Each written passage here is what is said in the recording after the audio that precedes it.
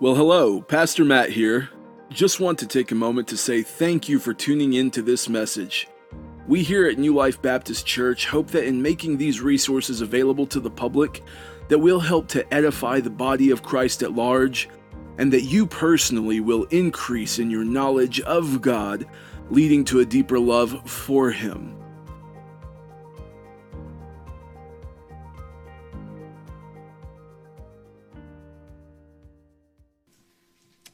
As Brother Art mentioned there at the beginning, we're starting up Sunday school in a few weeks. We're very excited about that, being able to get back in. Every opportunity that we have to grow in the knowledge of the Lord.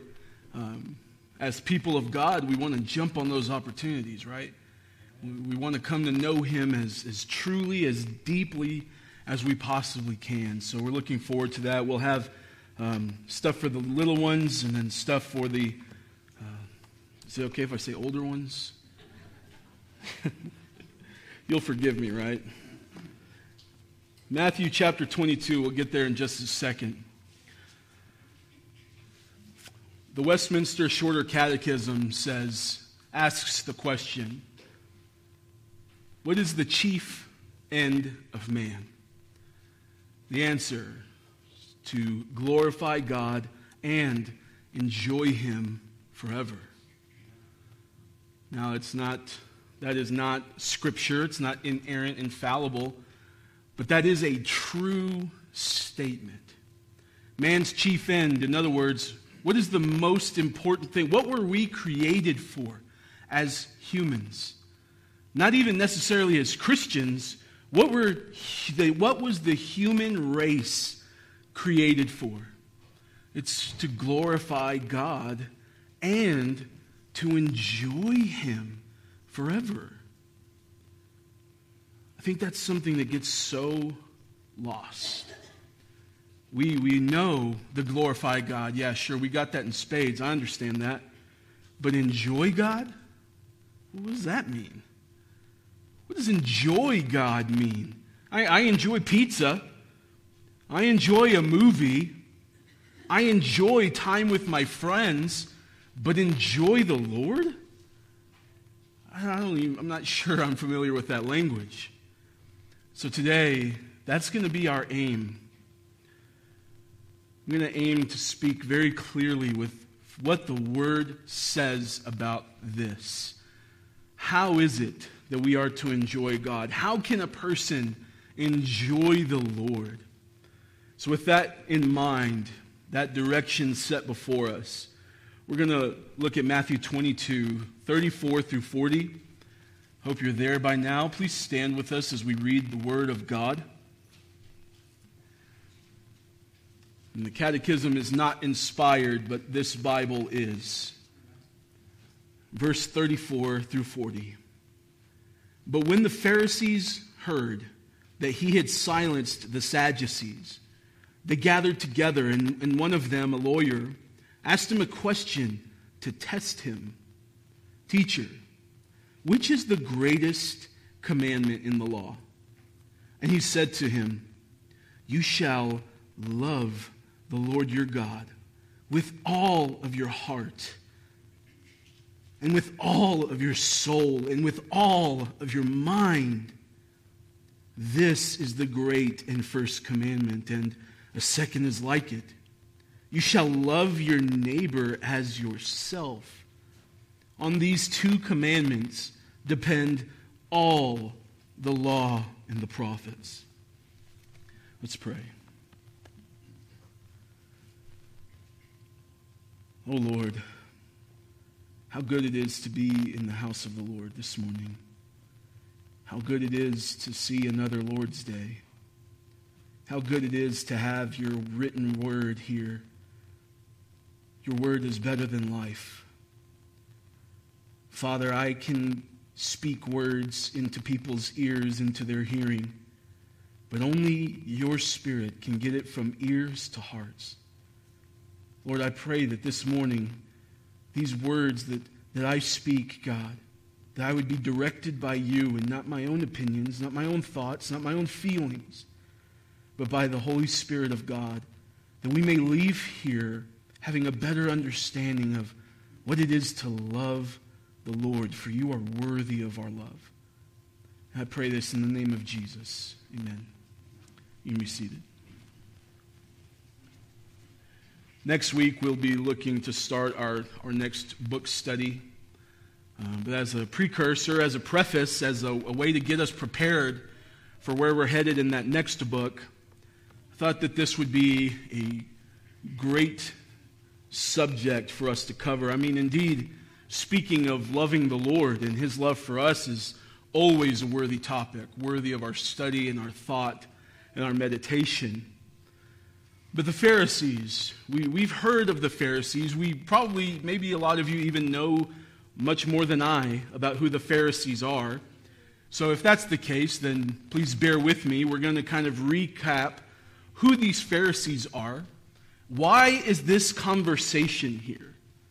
Why does this matter? Why has this taken place? Why has Matthew, under the inspiration of the Holy Spirit, thought it necessary to record this conversation? And why is it important that it's the Pharisees who ask this question?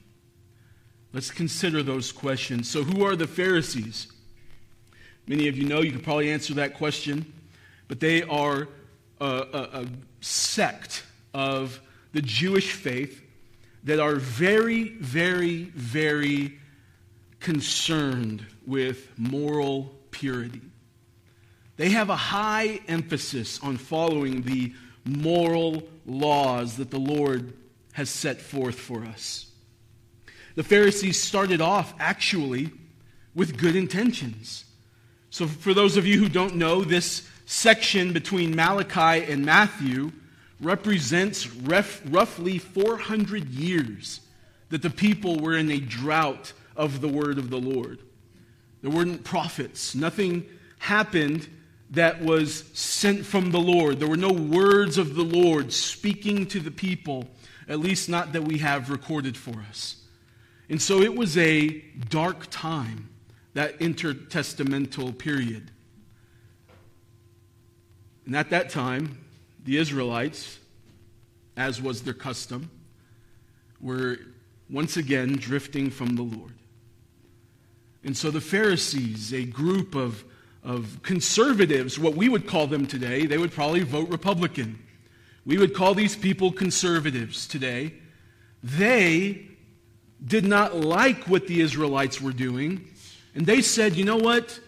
Let's separate ourselves because they are making a mockery of the law of the Lord. Let's separate ourselves. Let's come out from among them and let's start our own denomination, if you will. Let's start our own group, our own sect, our own organization that does care about moral purity, that does care about holiness, that does care about pursuing the Lord and being much concerned with the law. These men were experts at the law. They knew the law backwards, forwards, upwards, and downwards. They had it memorized at very early ages. They would pray for long hours in public. I want to stress this morning, that if you and I had seen Pharisees, you and I would think, man, that is a godly man. That is a very godly person. Why? Because as the Lord says in the Old Testament, man looks on the outward, but God looks at the heart. And we would see the outward of these Pharisees and say, I will never be as godly as they are. I will never be as holy as they are. They have it together. Look at those Pharisees. And they pursued this. They did it on purpose. They wanted that acclaim. They wanted to be looked at in that regard. They wanted to be celebrated. Jesus often is at odds with them, saying, you love for people to call you rabbi. You love it. You love the best seats in the house. They wouldn't be back row Baptists, if you know what I mean. They would be front row faithists. I guess. Front row Pharisees, there we go. Because they wanted the best seat in the house. They wanted to be front and center. Look at me, I am a godly man. We would all look at them and say, wow, those people have it together. Those people are godly.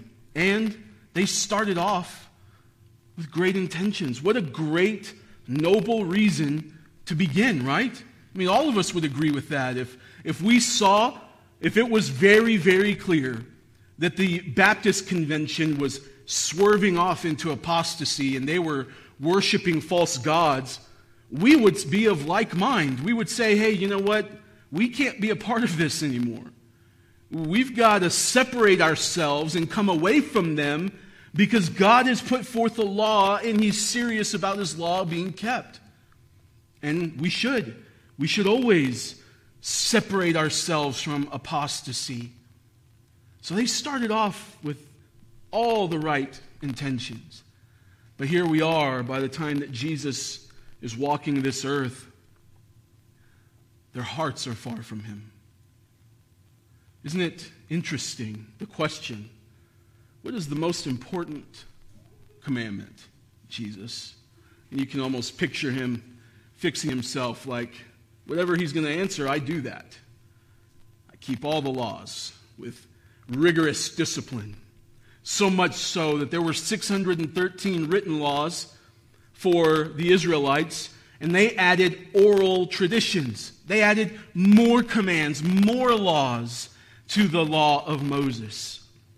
So these were things that were not written in Scripture. It was called the oral tradition. They passed it down from rabbi to rabbi to rabbi. They passed it down throughout the generations. These were the traditions that the Pharisees held to, that they would consider you an apostate, a sinner, a wicked man, if you didn't also follow their oral traditions. All of us would look at that and say, yeah, that's not right. We're not supposed to be that way. We follow the Bible. And of course they did this to make sure that they were following God's laws. That's how serious they were about it. They drew a buffer zone, if you will. I don't even want to get close to trespassing on the Lord's commands. It seems good. It seems right. But what does that look like today? Do we have Pharisees today? Well, certainly not the religious sect of that time. No, we don't. But we have a lot of people who know a lot of Bible and know nothing of Jesus. We have a lot of people who are very disciplined but have no love for the Lord. We have a lot of people who are quick to say, hey, if you watch a movie that's rated PG, you're an apostate. You're a sinner. Did you see that brother or sister wasn't at church Sunday? Oh my gosh, we got to keep them in prayer. I can't believe it. They missed a Sunday. I don't know what's going to happen to them, brother. I don't know. Let's keep them in prayer. That's what it looks like today. We have a lot of laws and commands, a lot of disciplined people. But what does Jesus say is the most important command? You see, we think that the Christian life is made up of the following of laws, rules, and regulations. That's what it is to be a Christian, is that I just do Christian things. I go to church every Sunday. I go to church every Wednesday. I give my tithe faithfully. I don't cuss. I don't drink. I don't do this. I don't do that. I don't do that. But do you love the Lord? Do you love Him? Anybody can be disciplined. Brothers and sisters, anyone can follow a rigid moral code. Plenty of people do that. But what does Jesus think about this? What did Jesus really think of the Pharisees? Let's let him say it. Look over at Matthew chapter 23, the very next chapter. Look at verse 27 and 28. Woe to you, scribes and Pharisees, hypocrites, for you are like whitewashed tombs, which outwardly appear beautiful, but within are full of dead people's bones and all uncleanness. So you also outwardly appear righteous to others, but within you are full of hypocrisy and lawlessness. Ouch. You are full of hypocrisy and lawlessness. Why?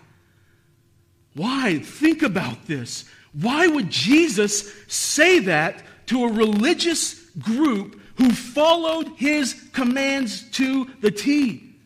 Church, they did not break the law. They were righteous individuals. Why would he say that? He calls them hypocrites. On the outside, you look like you have it all together, but inside you're dead. Inside you're full of hypocrisy. Now, you've been to church every single day that the doors have been opened. Good for you. But do you know me?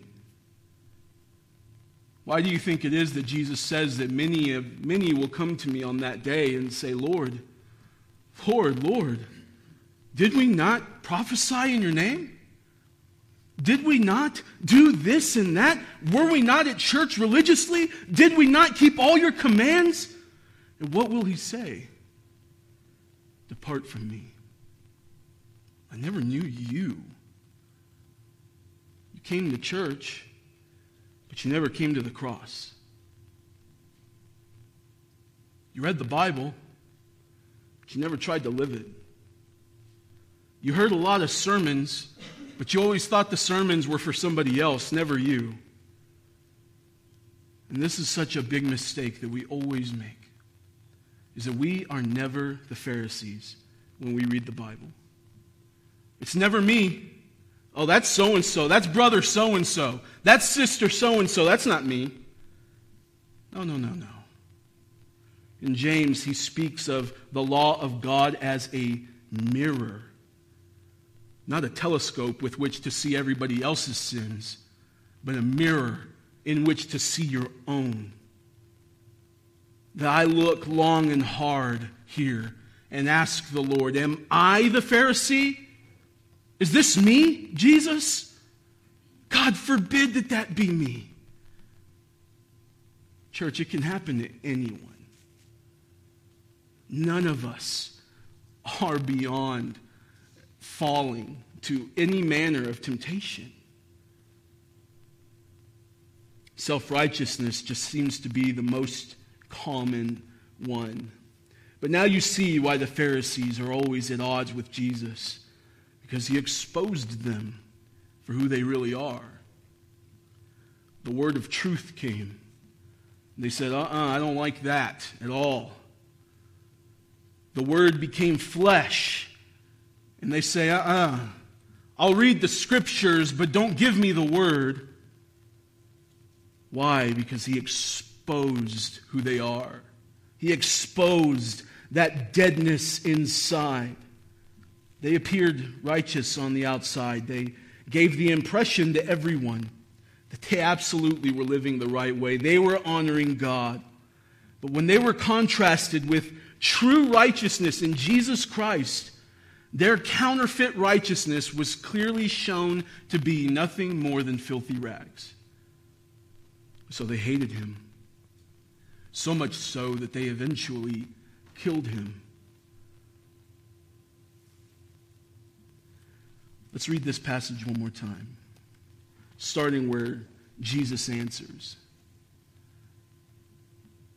They asked him what was the great commandment in the law, and he said to them, verse 37, you shall love the Lord your God with all your heart, and with all your soul, and with all your mind. This is the great and first commandment. These words of Jesus ought to make us tremble. Love him with all my heart, all my mind, all of my soul, all that I am.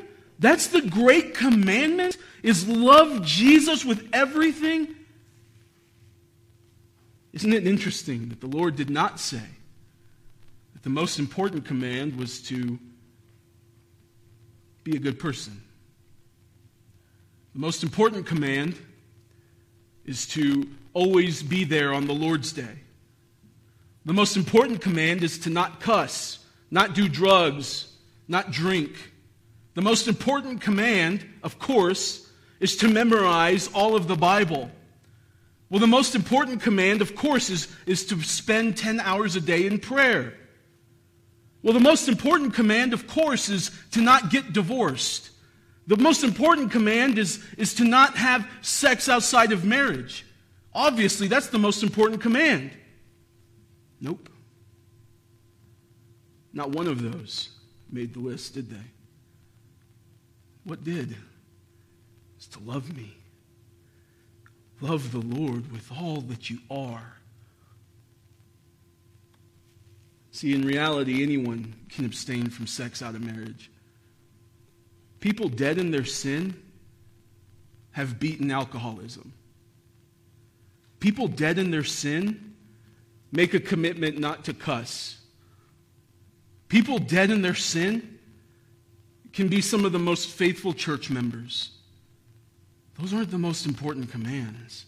But how often, if we're being honest, how often do we elevate those things as this is the worst sin that you could possibly commit?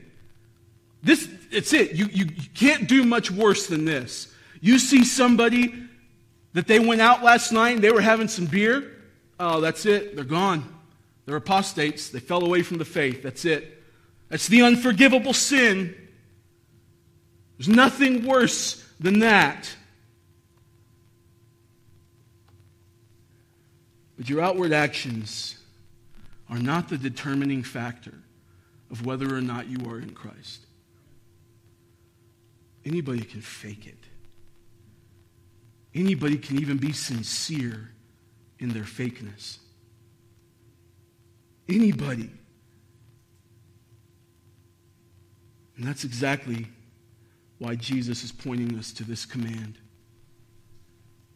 Because the love of God is seen by God. We can't fake that. He sees your heart. He knows exactly how much time a day you devote to delighting yourself in Him. We talked about enjoying God forever. He knows exactly how much you enjoy Him or how little. Does this mean that sin isn't a big deal? Well, hold on, Pastor. Are you saying that it's okay to go do all these things?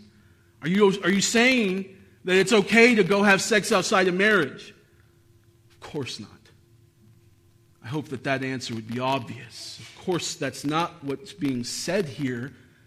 Sin is a very big deal. As a matter of fact, what Jesus is saying raises the bar even higher.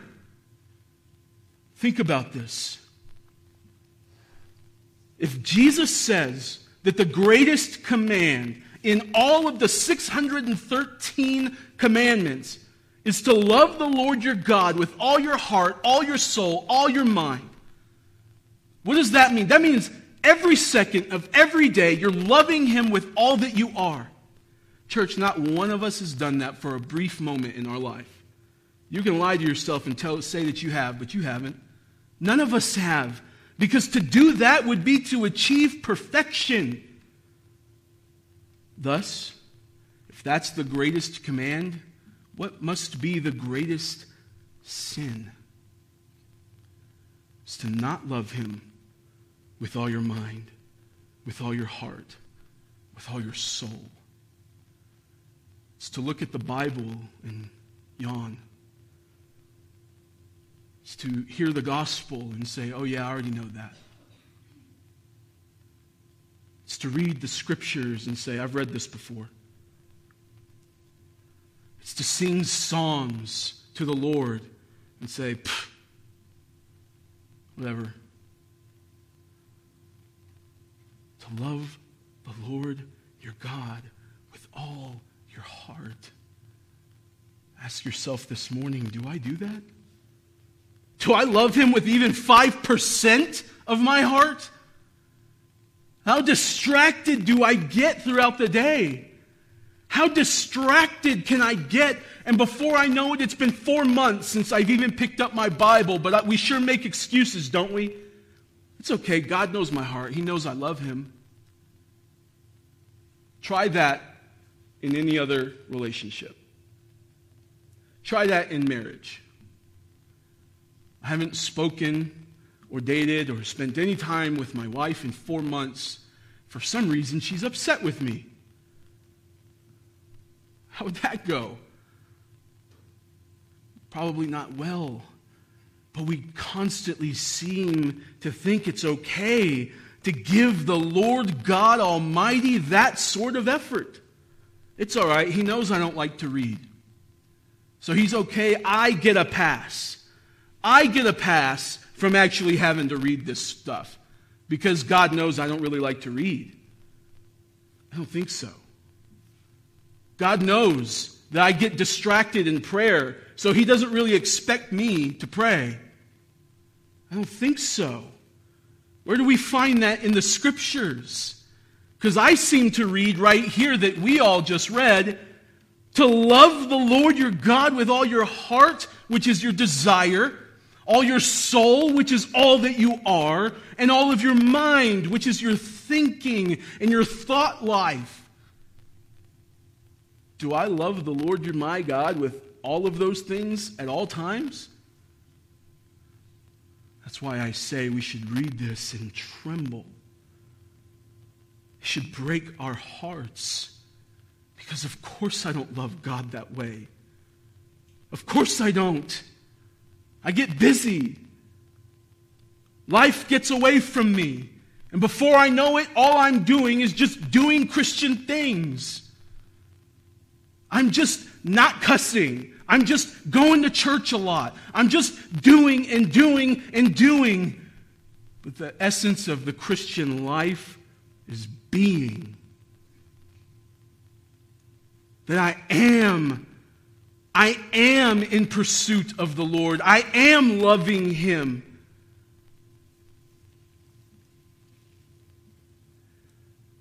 We sin because we love it. We don't sin because we make mistakes. We sin because we love to sin. All of us are born in iniquity, says the scriptures. All of us. Well, I grew up in church. Great for you. Jeremiah says your heart is wicked and deceitful. For all of us. What does that mean? That means that we're all on the same level playing field. All of us have a great need for Jesus. Every last one of us. There's not one more than another. Many of you know I'm a felon. But in the eyes of God, all of us are convicted felons. Because we've all transgressed his law. Every last one of us. So how do we defeat sin then? If we sin because we love it, and to not sin is to love the Lord God with all that we are, what we need is a greater love. John 15:13, greater love has no one than this, that someone lay down his life for his friends. This is the kind of love we need. This is the love, self-sacrificing love. The meet you in your sin to rescue you from it kind of love. When we come to know this greater love in the person of Jesus Christ, it births in us a love for something greater than distractions, greater than pornography, greater than drugs, alcohol, whatever else you want to fill in the blanks, because we have come to know the greatest love of all. Church, I couldn't stop drinking. I couldn't stop.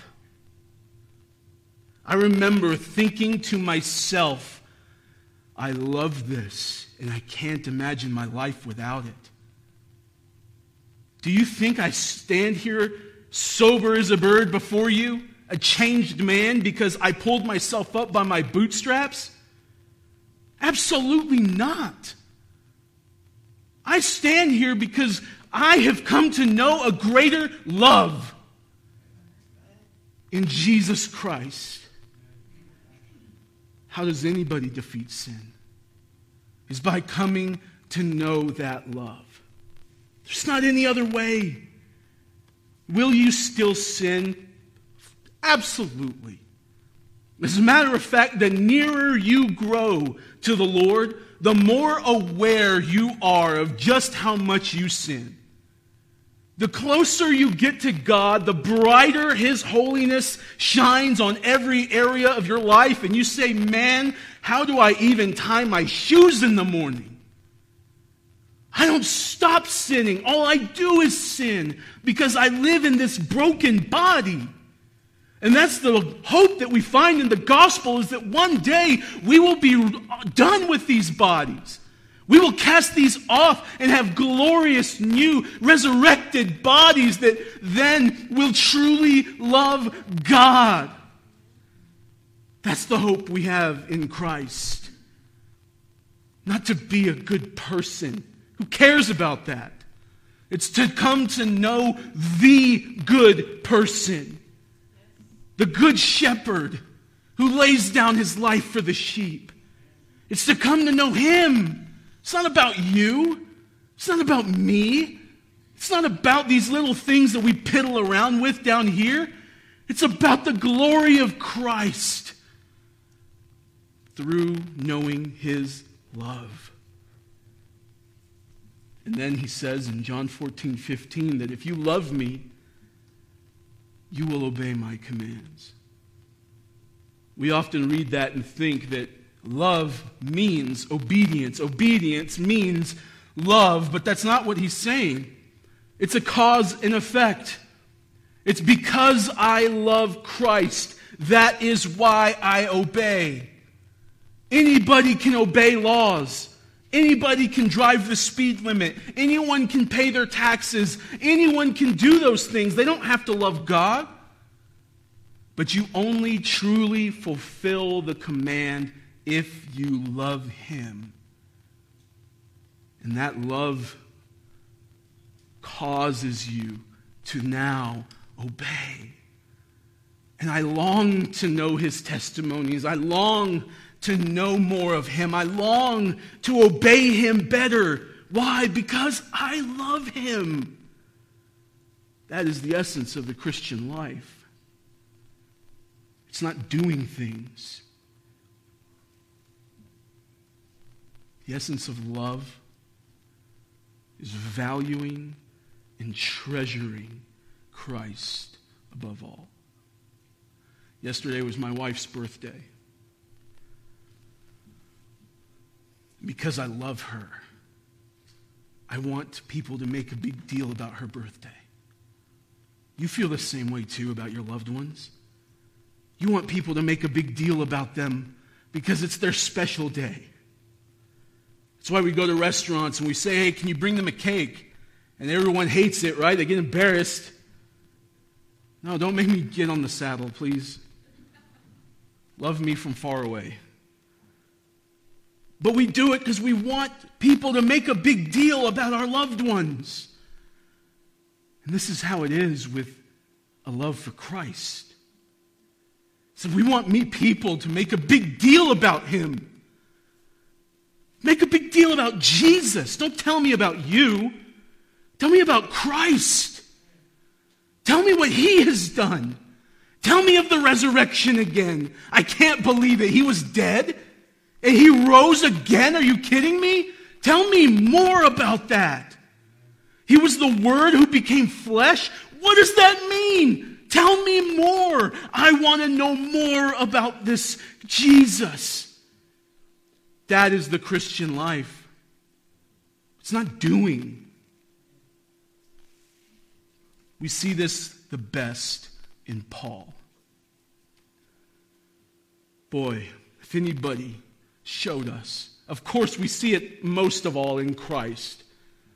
Jesus Christ loved the Lord his God with all his heart, mind, and soul every second of every day. But Paul, man, that guy, you couldn't do anything to him. He says in Philippians 3, 7, and 8, whatever gain I had, I counted as loss. Why? For the sake of Christ. Verse 8, indeed, I count everything as loss because of the surpassing worth of knowing Christ Jesus my Lord. For his sake, I have suffered the loss of all things. For those of you who have read that, you know that the context is that Paul is saying that if anybody has a right to brag about what they've done, it's me. I was a Pharisee of Pharisees. Think about that for a moment. Here we are reading about Pharisees coming to Jesus, wanting to brag about how great they are, how law-keeping they are. And here Paul is saying, I count all that stuff as trash. He says rubbish. It's actually believed by a lot of scholars that the word he wrote in Greek is a cuss word. I'll let you use your imagination for which word it is. He says, I count everything else as garbage. It's nothing to me. Being a Pharisee, it's nothing. Keeping all those commands the way I used to do, nothing. Why? Because now I know Jesus. That's what matters. Was anybody obedient like Paul? He went to the grave being obedient and loving Jesus. Dear friends, do you love the Savior this way? Do you love him in such a way that literally everything else in life is trash? That everything else is garbage? Why? Because I know Jesus. Jesus is never just a supplement to your life. He's either everything to you or he's nothing at all. He didn't come to the earth so he could play second place and third place and fourth place and fifth place in a bunch of church-going people's lives. He came to give his all, to display for us how we ought to respond. Jesus, you gave me your all when you knew I was going to be this person? Hold on a second. You knew that I was going to fail you like this? You knew that I would never love you the way that you deserve to be loved, and you still gave your all? Have me. Take everything. You want my money? Have my money. You want my time? Have my time. I have nothing outside of you. John Calvin said, I have given everything for Christ, and what have I found? All in Christ. You see, nobody has ever come to God seeing him as all worthy and all valuable because you kept a lot of regulations, because you were so moral. People come to Christ when they see that he is all valuable. You treasure him that way? I've never seen anyone live that way. I've never seen a person love God like that. Why do you have that? I want what you have. Those are the lives that transform other lives around them. It's when we see and we savor the value and the treasure of Christ. Psalm 16:11 says it this way, that you make known to me the path of life. In your presence there is fullness of joy. At your right hand are pleasures forevermore. Do we love God that way? I just want to be with him. Because there I find joy. There I find my happiness. There I find my peace, my love, my grace. I find it all in him. This kind of heart will follow all of the Lord's commands with joy. Because this person knows that in following the Lord's commands, you come to know more of the Lord. Do you delight yourself in the Lord this way? Do you treasure him as all valuable? Do you long to know more of him? You don't have to be honest with me. Be honest with him this morning. Have you fallen into complacency of rule following? Of just doing a bunch of Christian things? You might be asking, well, how do we do this? How do I love the Lord this way? We never will. We'll never love him this way. But when we have become born again, by a sovereign working of the Lord's Spirit in your heart, you will come to know and love him more and more and more. Psalm 119, verse 162 says, I rejoice over your word as one who finds great spoil. If you are in Christ, how you come to love him more is by learning to rejoice over his word. Knowing that in this word you come to know him more. Knowing that in this word you come closer to him. Then you will rejoice as one who finds great spoil. Let's stand.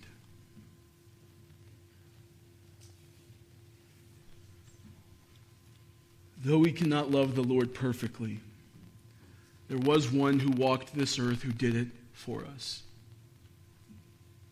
Jesus Christ never had a moment in his life where he did not love the Lord his God with all his mind, heart, soul, and strength. I spoke earlier of needing a greater love to overcome sin, and this greater love, the greatest love, is found in the person of Jesus Christ. Jesus is the Word who became flesh. He is the radiance of the glory of God, the exact imprint of his nature.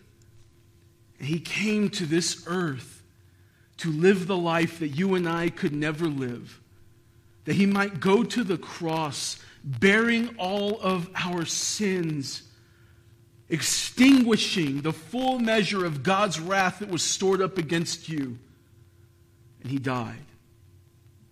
He rose again. And he is right now seated at the right hand of the Father.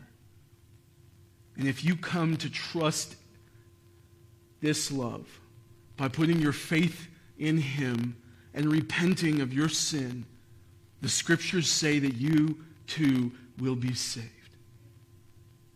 What a glorious gospel this is. Let's have a time of prayer. Let's have a time of examining ourselves. I'm not going to ask you to go anywhere. If you want to come to the front, that's your prerogative. But examine ourselves before the Lord. Let's pray.